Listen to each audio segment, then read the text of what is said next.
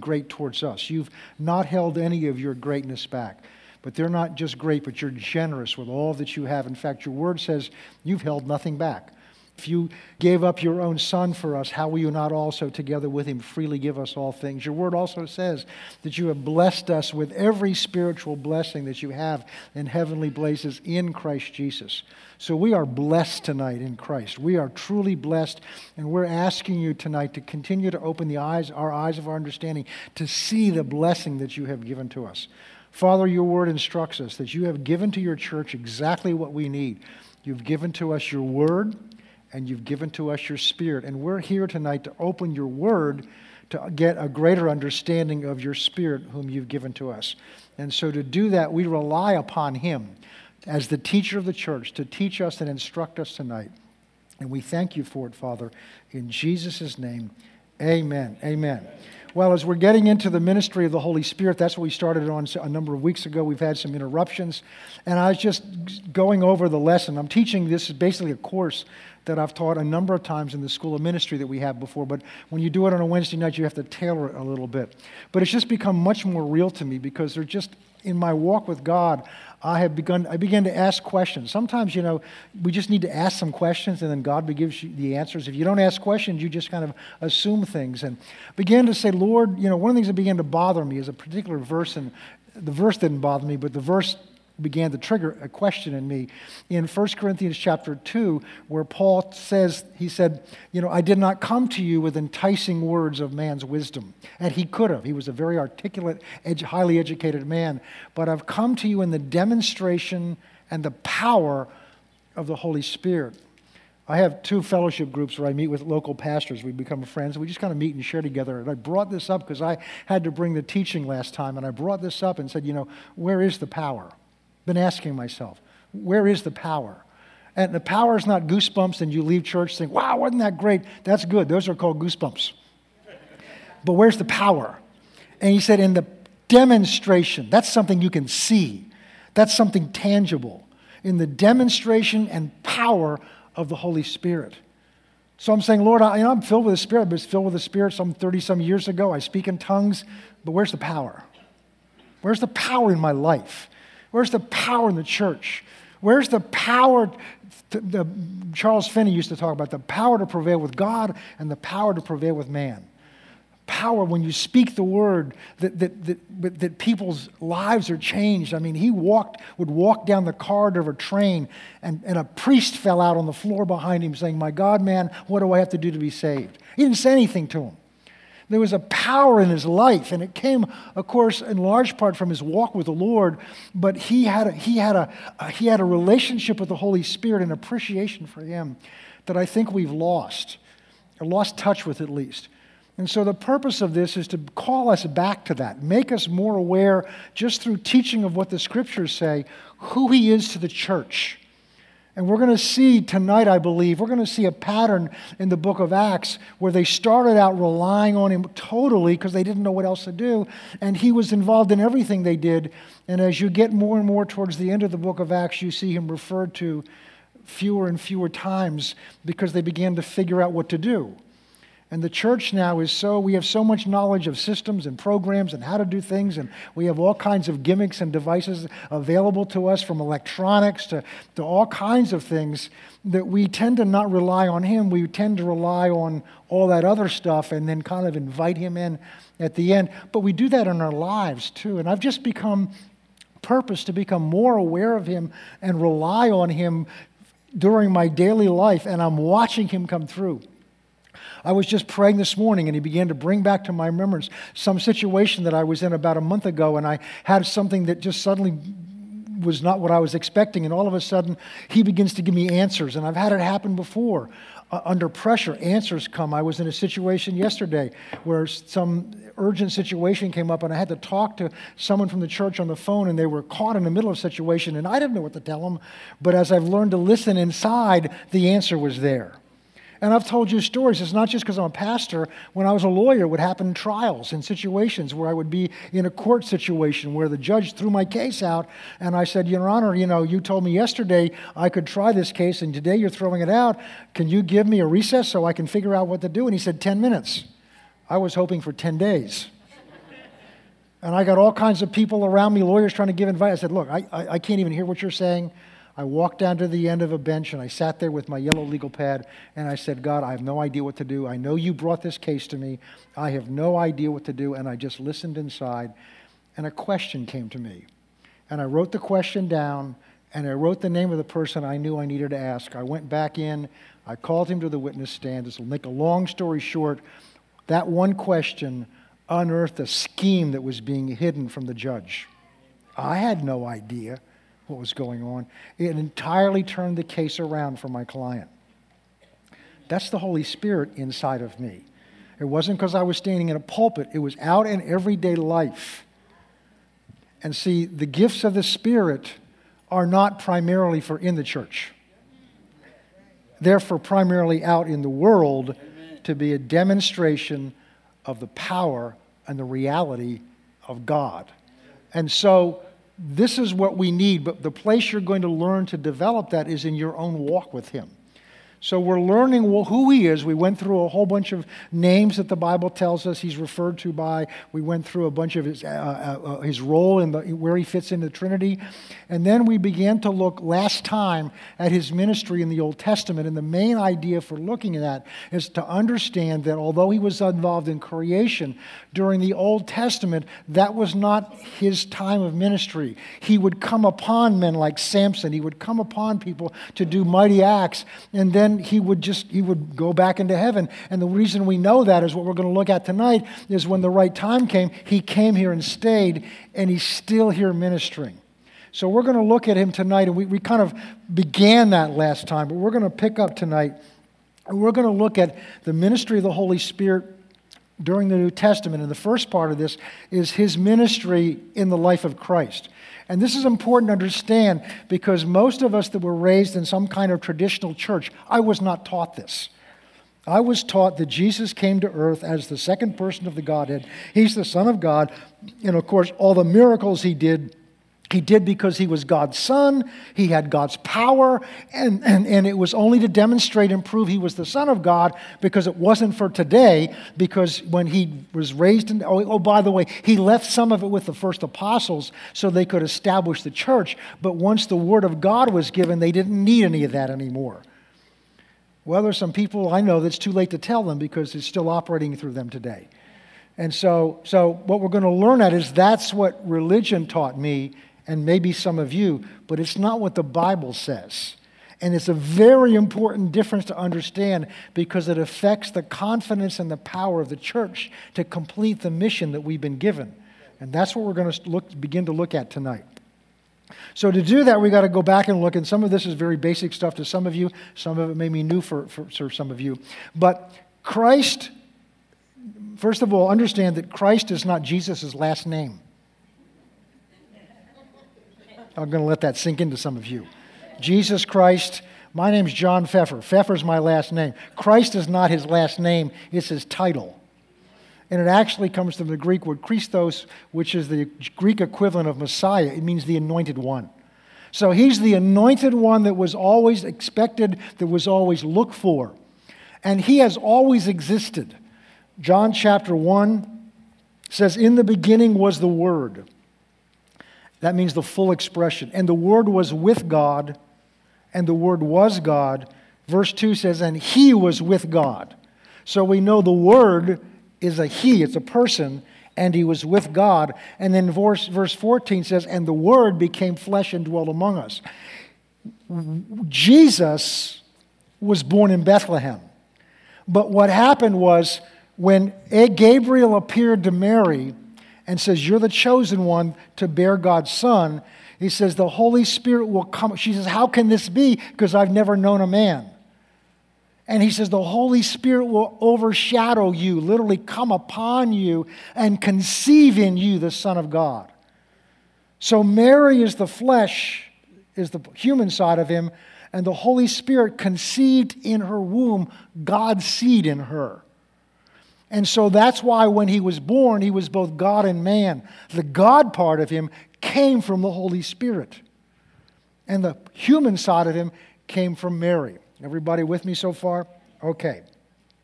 Let's go to Colossians chapter 1. And I want to spend a lot of time on this. Colossians chapter 1. Galatians, Ephesians, Philippians, Colossians. Okay, Colossians chapter 1, verse 15. And he, referring to Christ, is the image of the invisible God, the firstborn of all creation. For by him all things were created that are in heaven and that are on earth, visible and invisible, whether thrones or dominions or principalities or powers.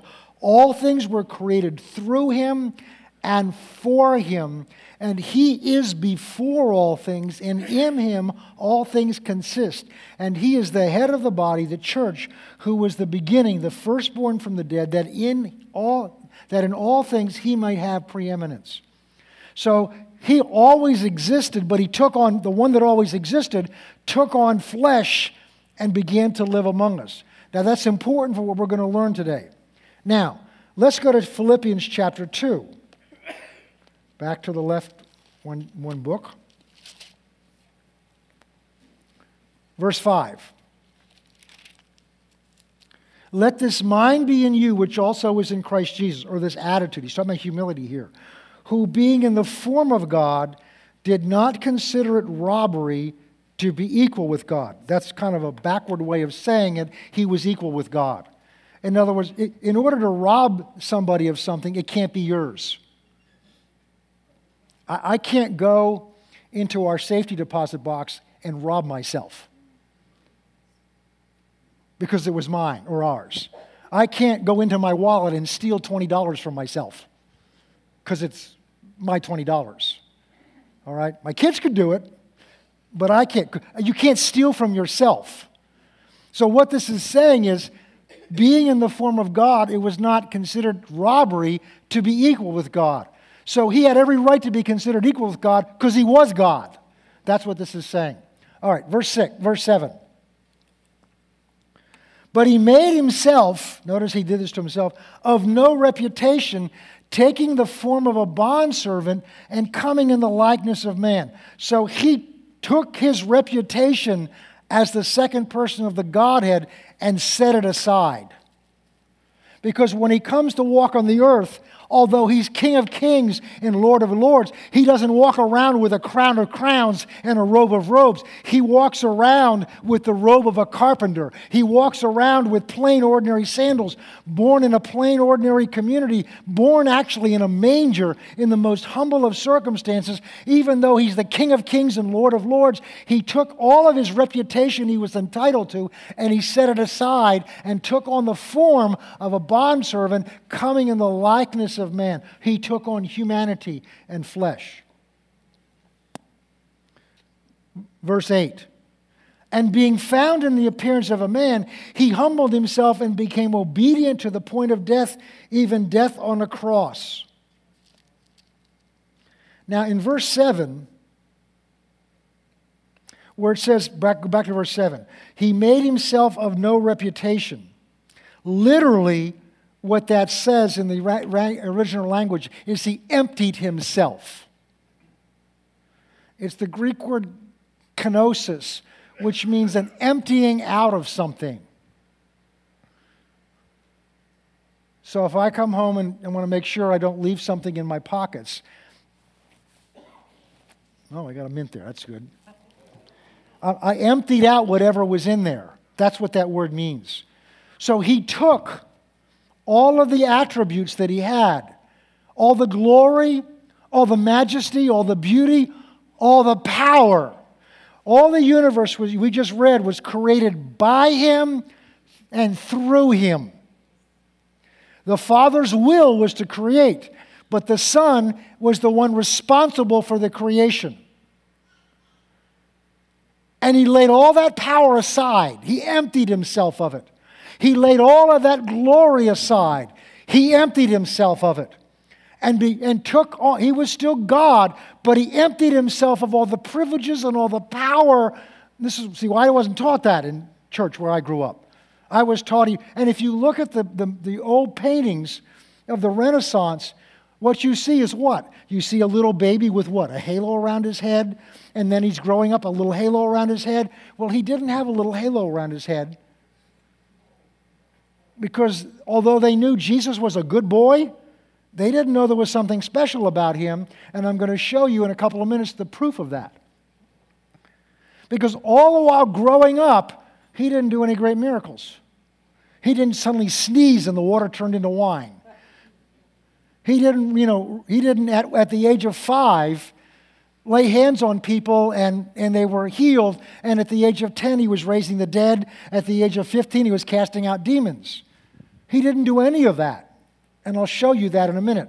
But the other thing about this is when we come to the end of his public ministry, and he's had his last conference with his disciples in John chapter 14, 15, and 16, he goes and begins a prayer in John chapter 17, and he starts out praying for himself, and he says, Father, restore to me again the glory that I had with you before. Well, you can't restore something that you're still carrying around. I can't say to you, this watch I wear, Jerry, would you please restore it to me? Why? Because I still have it. So you restore something that was stored originally, that you had. So the fact that he had to ask it for be returned to him means he had set it aside. That's in John chapter 17. Also, when he comes to, there's a place where he comes to, well, I'll get to that in a minute. Okay.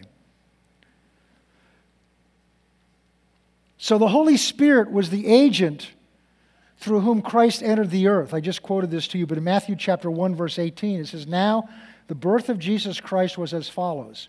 When his mother Mary had been betrothed to Joseph, before they came together, she was found to be with child by the Holy Spirit. He's the agent of God that conceived life in her womb. In Luke chapter 1, you don't need to turn there, verse 35, the angel answered and said to her, the Holy Spirit, explaining how this is going to happen, the Holy Spirit will come upon you and the power of the Most High will overshadow you. That literally means will come up into you, come upon you, will overshadow you. And for that reason, the holy offspring shall be called the Son of God.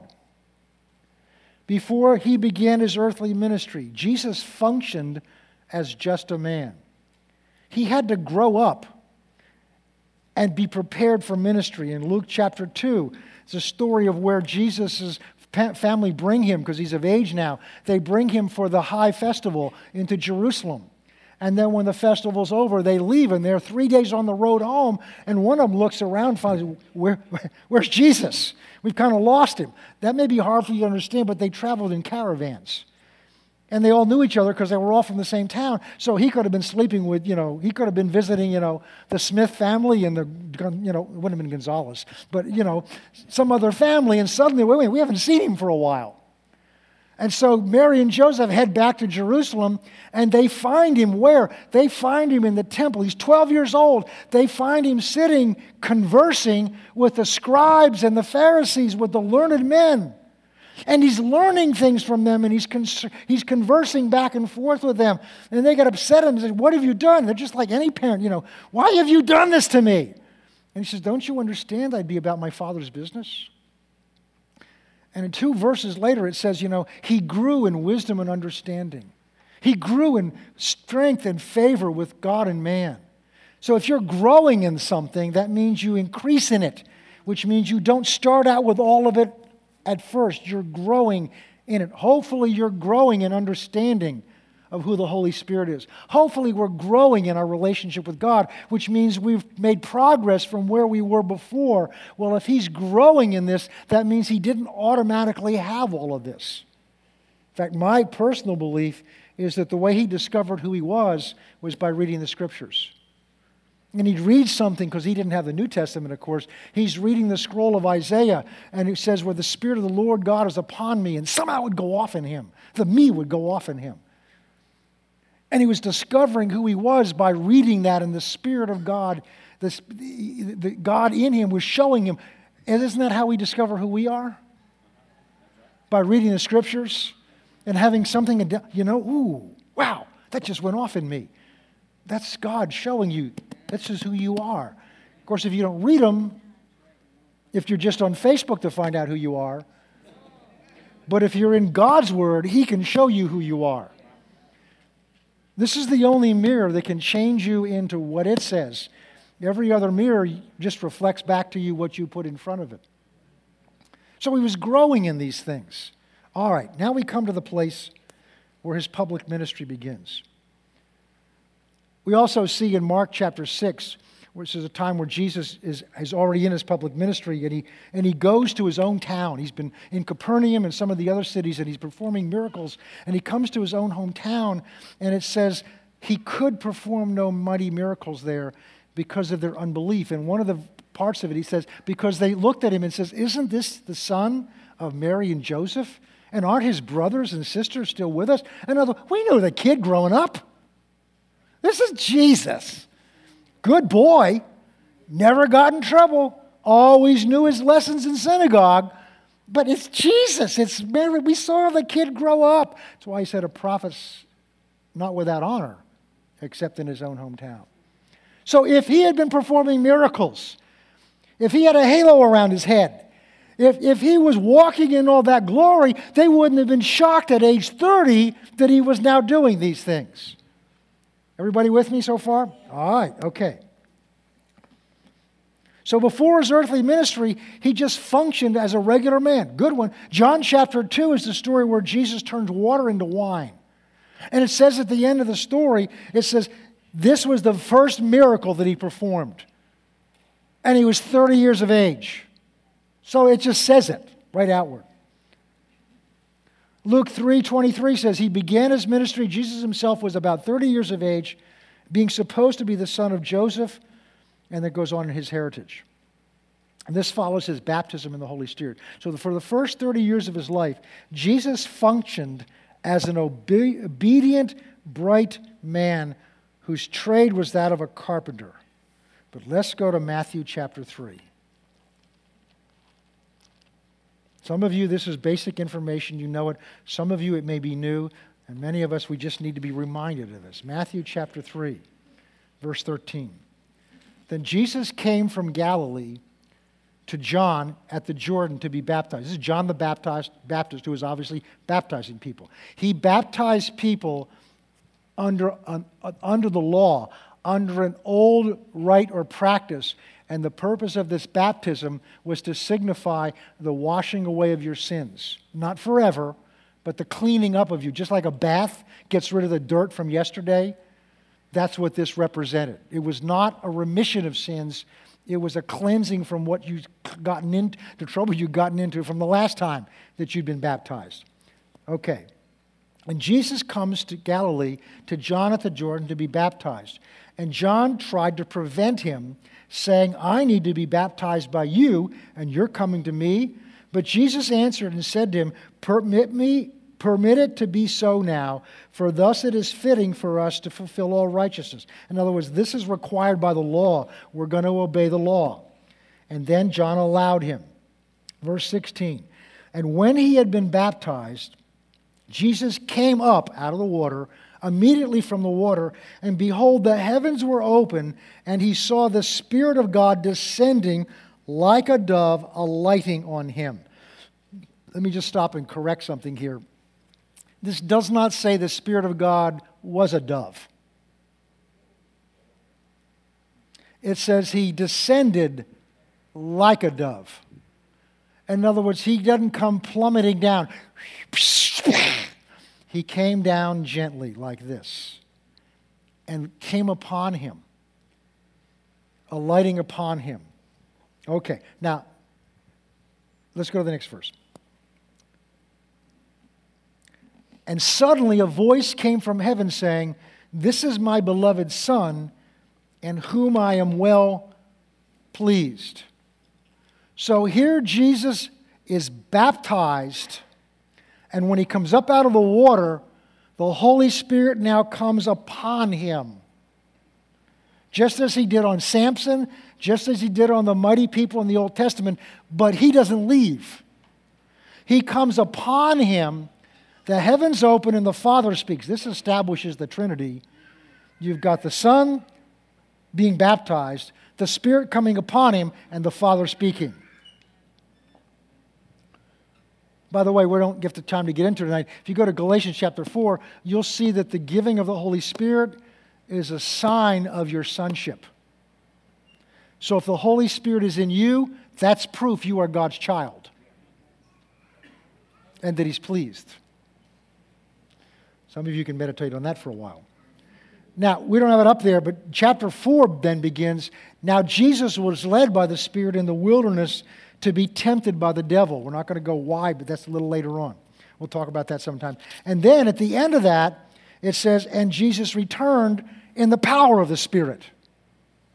So the point is, his public ministry did not begin. This is very important. His public ministry did not begin until he was endued with power from on high. Because the whole point of this exercise we're going through is for you and me to see together that the power by which Jesus did every miracle, the power by which Jesus functioned supernaturally, the power by which Jesus knew things supernaturally was by the power of the Holy Spirit living in him. And I'm going to give you a clue ahead of time. Because at the end of his ministry, he turns to his disciples and said, it's to your advantage that I go, because when I go, I'm going to ask the Father, and he's going to send the same Spirit that's been in me is now going to be in you. Why? Because the church is now commissioned to finish what he started. With the same power, the same supernatural gifts, all that he operated by, he said, the works that I do, I can't be any clearly laid out than it is. Why does the church miss it? Why do we miss it? Well, we may get into that. All right. I got ahead of myself there. Chapter 4, verse 1 then goes on to say, Jesus, full of the Holy Spirit, returned from the Jordan River and was led by the Spirit into the wilderness. John 3:34 says, Jesus had the Spirit without measure. All before him only had the Holy Spirit's help or anointing to do a limited task. And then in Luke 4:14, it says, Jesus returned. After the temptation, he returned to Galilee in the power of the Spirit, and the news about him spread throughout all the surrounding district. And from this point on, the Holy Spirit is his source of power. In fact, in Mark chapter 3, there's a place where Jesus has cast out some demons. Remember the story? And the Pharisees come to him, and they start talking about him, and they say, yeah, we know how he does this. I mean, because they couldn't deal with the fact of not just who he said he was, but what he did. And they said, oh, he cast those out by the devil. He cast those out by Beelzebub, the devil. And Jesus turns to them and says to them, if I cast out demons by the devil, then the devil is a kingdom divided against itself. And then he goes on to say, every sin that man commits can be forgiven, except the sin of blaspheming against the Holy Spirit. So Jesus equates their accusing him, the power by which he did the miracles. They're accusing that of being the devil's power. He calls that blaspheming the Holy Spirit. So Jesus is acknowledging there, wait a minute, the power by which I do this is the Holy Spirit within me, and when you accuse that as being the devil, you're blaspheming the Holy Spirit. So that's again proof that Jesus is acknowledging that these things have been done by the Holy Spirit in him. Okay. Now let's go through 3 years of ministry just like that to John chapter 13. We're now at the end of his 3 years of ministry, where in the process, of course, he's raised the dead, he's cast out demons, he's healed every kind of disease, every kind of sickness. And if you read the Gospels carefully, you'll find out this, which I wasn't taught in church when I grew up either. You'll find out, if you really go through and read the Gospels, you'll find out that the thing Jesus did more than anything else except teaching was to heal the sick, to cast out demons, and to raise the dead. He didn't just do it on one or two occasions. It was part of his life. 2 verses in Matthew says this. Matthew chapter 4, verse 34 says, and he was going about. He was going about. He didn't go about, he was going about. It was his practice.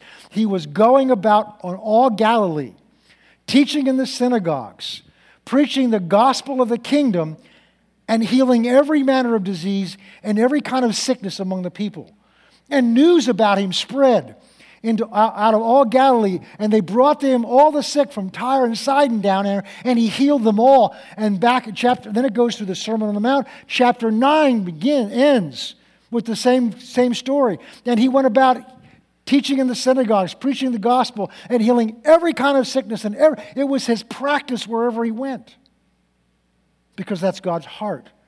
Jesus didn't heal people to prove who he was. If he did it, he don't have to do it a few times.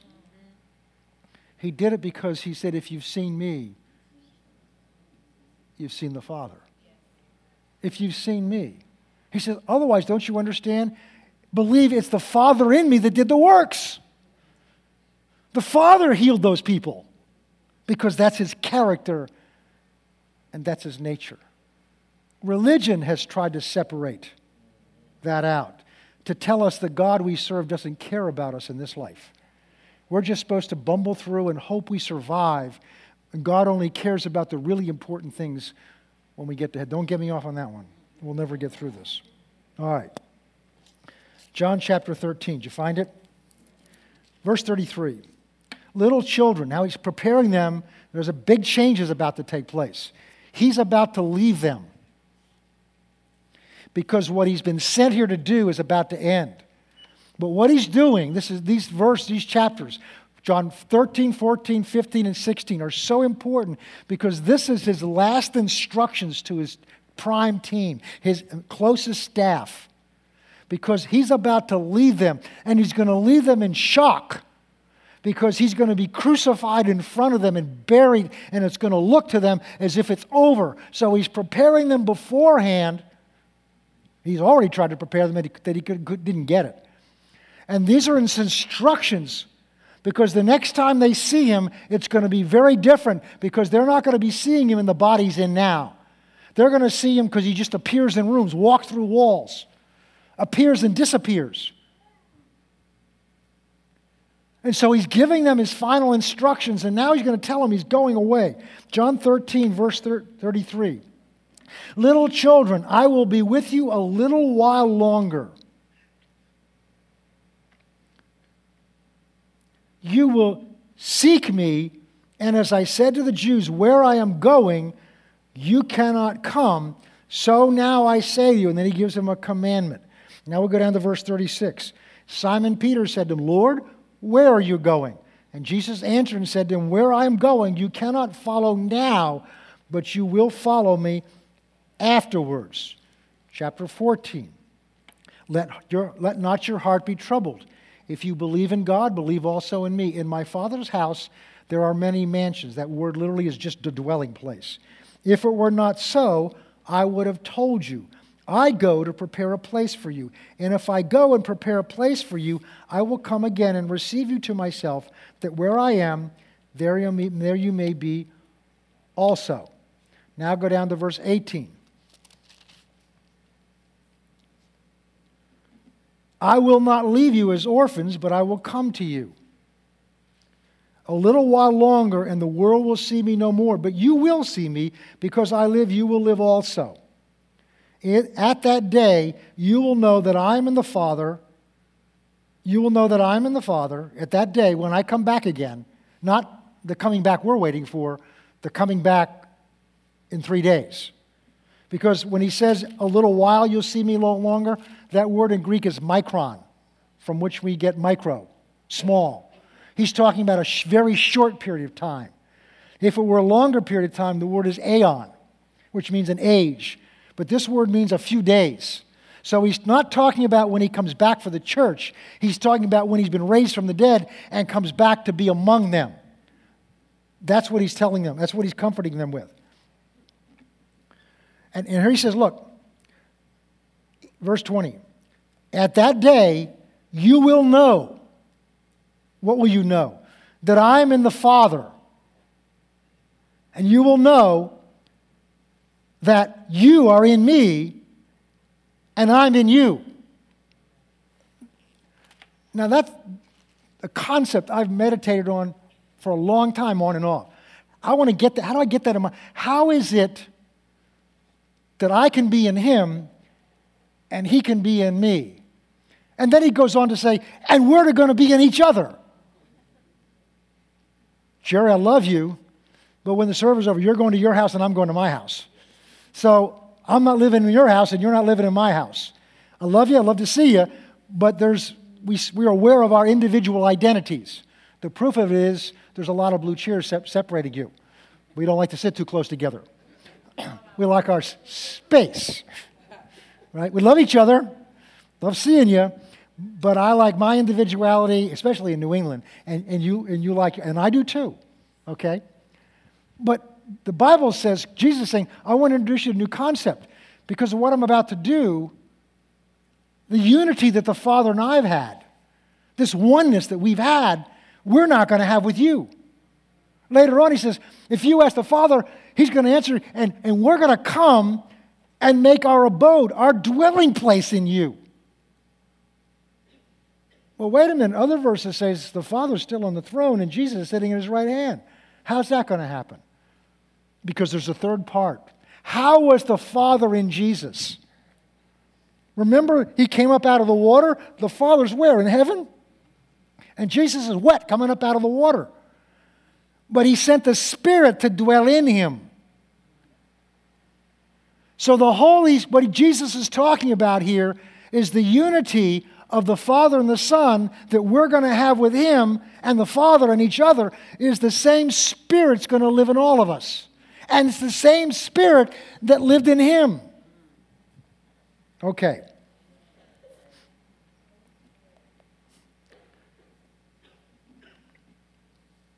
Now go back up to verse 15. If you love me, keep my commandments, and I will pray or ask the Father, and he will give you another helper, that he may abide with you forever. Powerful verse. I will pray the Father, and he will give you, not he might, he will give you another helper. There are two Greek words that are translated another. One of them is the word heteros, which means another of a different kind. And there's the word allos, which means another that's exactly like the one that was there first of all. And this word is the latter, it's allos. So what Jesus is literally saying here, I'm going to ask the Father, and he's going to give you a helper that's just like me. So Jesus is saying to them, whatever I've been to you, he's now going to be to you. Whatever I've done for you and among you, he's now going to do for you, but not among you. He's going to be in you. I'm going to ask the Father, and he will give you a replacement helper. The first session we did, I took that word helper and I broke it down according to the Amplified Version to 7 different attributes. Comforter, advocate, standby, strengthener. That word literally in Greek is the word paraclete, not parakeet. That's a bird. It means somebody that's called alongside of you to provide whatever you need, whatever it is you need.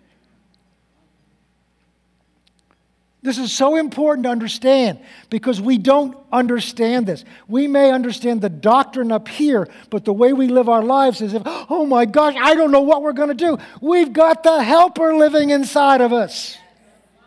Well, what's a helper do? He helps. If you need any help now, I have good news for you. If you're in Christ, the same helper that was in him is in you, the same. There's not 2 different Holy Spirits. There's not the full version Jesus got and the watered down version we get because we're just little Christians. He's the power horse of the church. Okay. Where Jesus was only temporarily among them, the Spirit will be in them forever. He goes on to say, it is to your advantage that I leave, because he has been with you up until now, but now he's going to be in you. Because I'm sure they had trouble. You've heard me say this many times. I'm sure it didn't compute with them. Wait a minute, how can it be better for us for you to go? I mean, we can reach over and touch you. If we have any questions in the middle of the night, we can wake you up and say, Lord, what about this? And what about that? And when the Pharisees came at us, we just stood behind Jesus. He knew just what to say and just what to do. We got out in the storm. Remember, guys, we're in the storm. And he's asleep in the back of the boat, and we're sinking. We think we're going to die. We woke him up, and what did he do? He rebuked the storm, and it stopped and listened to him. Then there's this business where he said to us, why didn't you guys do it? I didn't understand that. I mean, he spoke to storms. And remember the time Peter walked on the water with him? I mean, how comforting was that? To have Jesus there with you. Wow. Took care of the problems. I mean, at one point they didn't have the money for the taxes. And April 15th is coming up. He says, well, let's go fishing, Peter. Throw out your hook, catch a fish. What's in his mouth? I mean, he solved all their problems for them. And now he's saying, I'm leaving you, and it's to your advantage that I'm going. I'm sure that didn't compute. But Jesus never lies. By the way, there's sometimes God will put you in a situation for your advantage, and you don't see how it's your advantage because it's very uncomfortable. This was not comforting for them. This did not make them feel warm and fuzzy, but ultimately it was better for them. Ultimately, it was better for them and ultimately for us. Okay. John 16. I probably already quoted this, but that's okay. Yeah. Verse 7. Because right before that he says, because I've said these things, sorrow has filled your heart. Nevertheless, I tell you the truth, it's to your advantage that I go away. If I do not go away, then the Helper will not come. But if I depart, I will send him to you. Verse 12. I still have many things to say to you, but you cannot bear them now. However, he, listen to this carefully, he, when the Spirit of truth comes, he will guide you into all truth.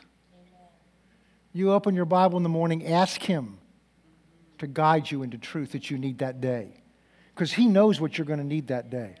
Ask him for the truth that you need that day. To open your eyes to see what it is that you need that day. He'll answer you if you ask him and expect it. For he will not speak of his own authority, but whatever he hears, he will speak, and he will tell you, wouldn't that be things to come. Not the lottery number tomorrow. But he'll tell you what you need to know that's going to come. And he will glorify me. He will take of what is mine and declare it to you. Just think about that. All the secrets, the mysteries, he'll declare them to you. Most of the insights that I teach you, I didn't get by reading a book, other than this one. I got by asking him. I don't understand that. Show me. Give me insight and understanding. And I'm not somebody special. He'll do it for you. I just ask and expect. All things that the Father has are mine. Therefore I said to you, he'll take of mine and declare it to you. Verse 16, a little while and you will not see me. A little while and you will see me because I go to the Father. So he's talking about being raised from the dead. Okay. So he's telling them the Spirit's going to be their guide now instead of him. Because it is the same Spirit. Let's go to chapter 14 now, verse 10. Because it's the same Spirit that did it in him that's now going to be in them. Look at this. Do not believe that I am in the Father and the Father in me. The words that I speak to you, I do not speak on my own authority, but the Father who dwells in me does the works.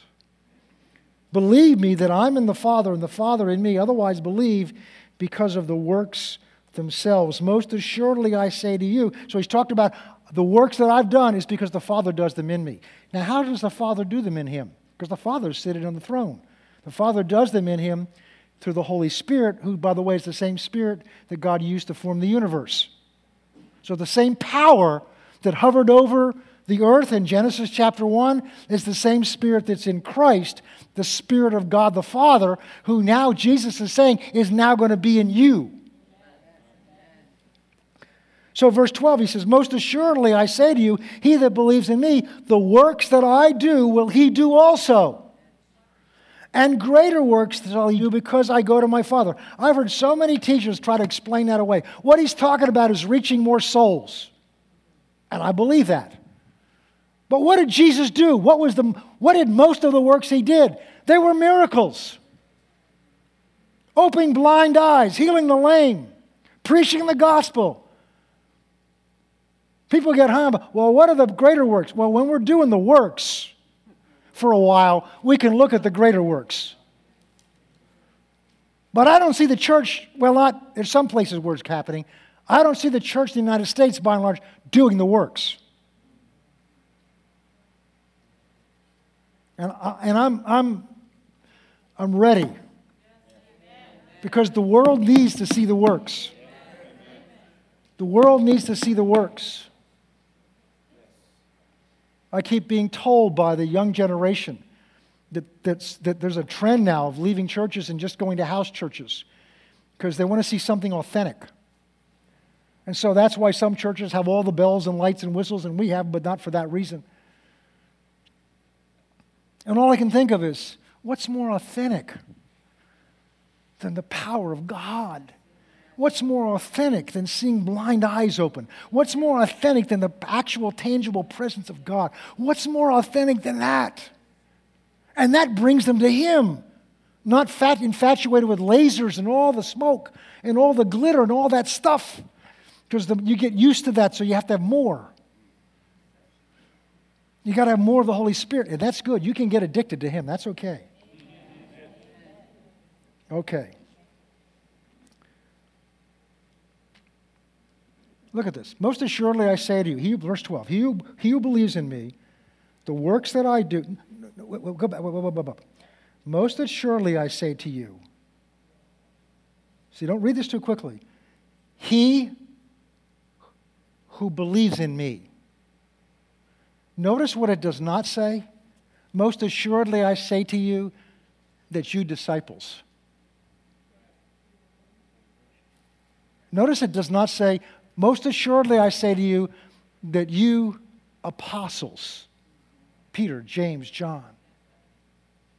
No, he says, he who believes in me.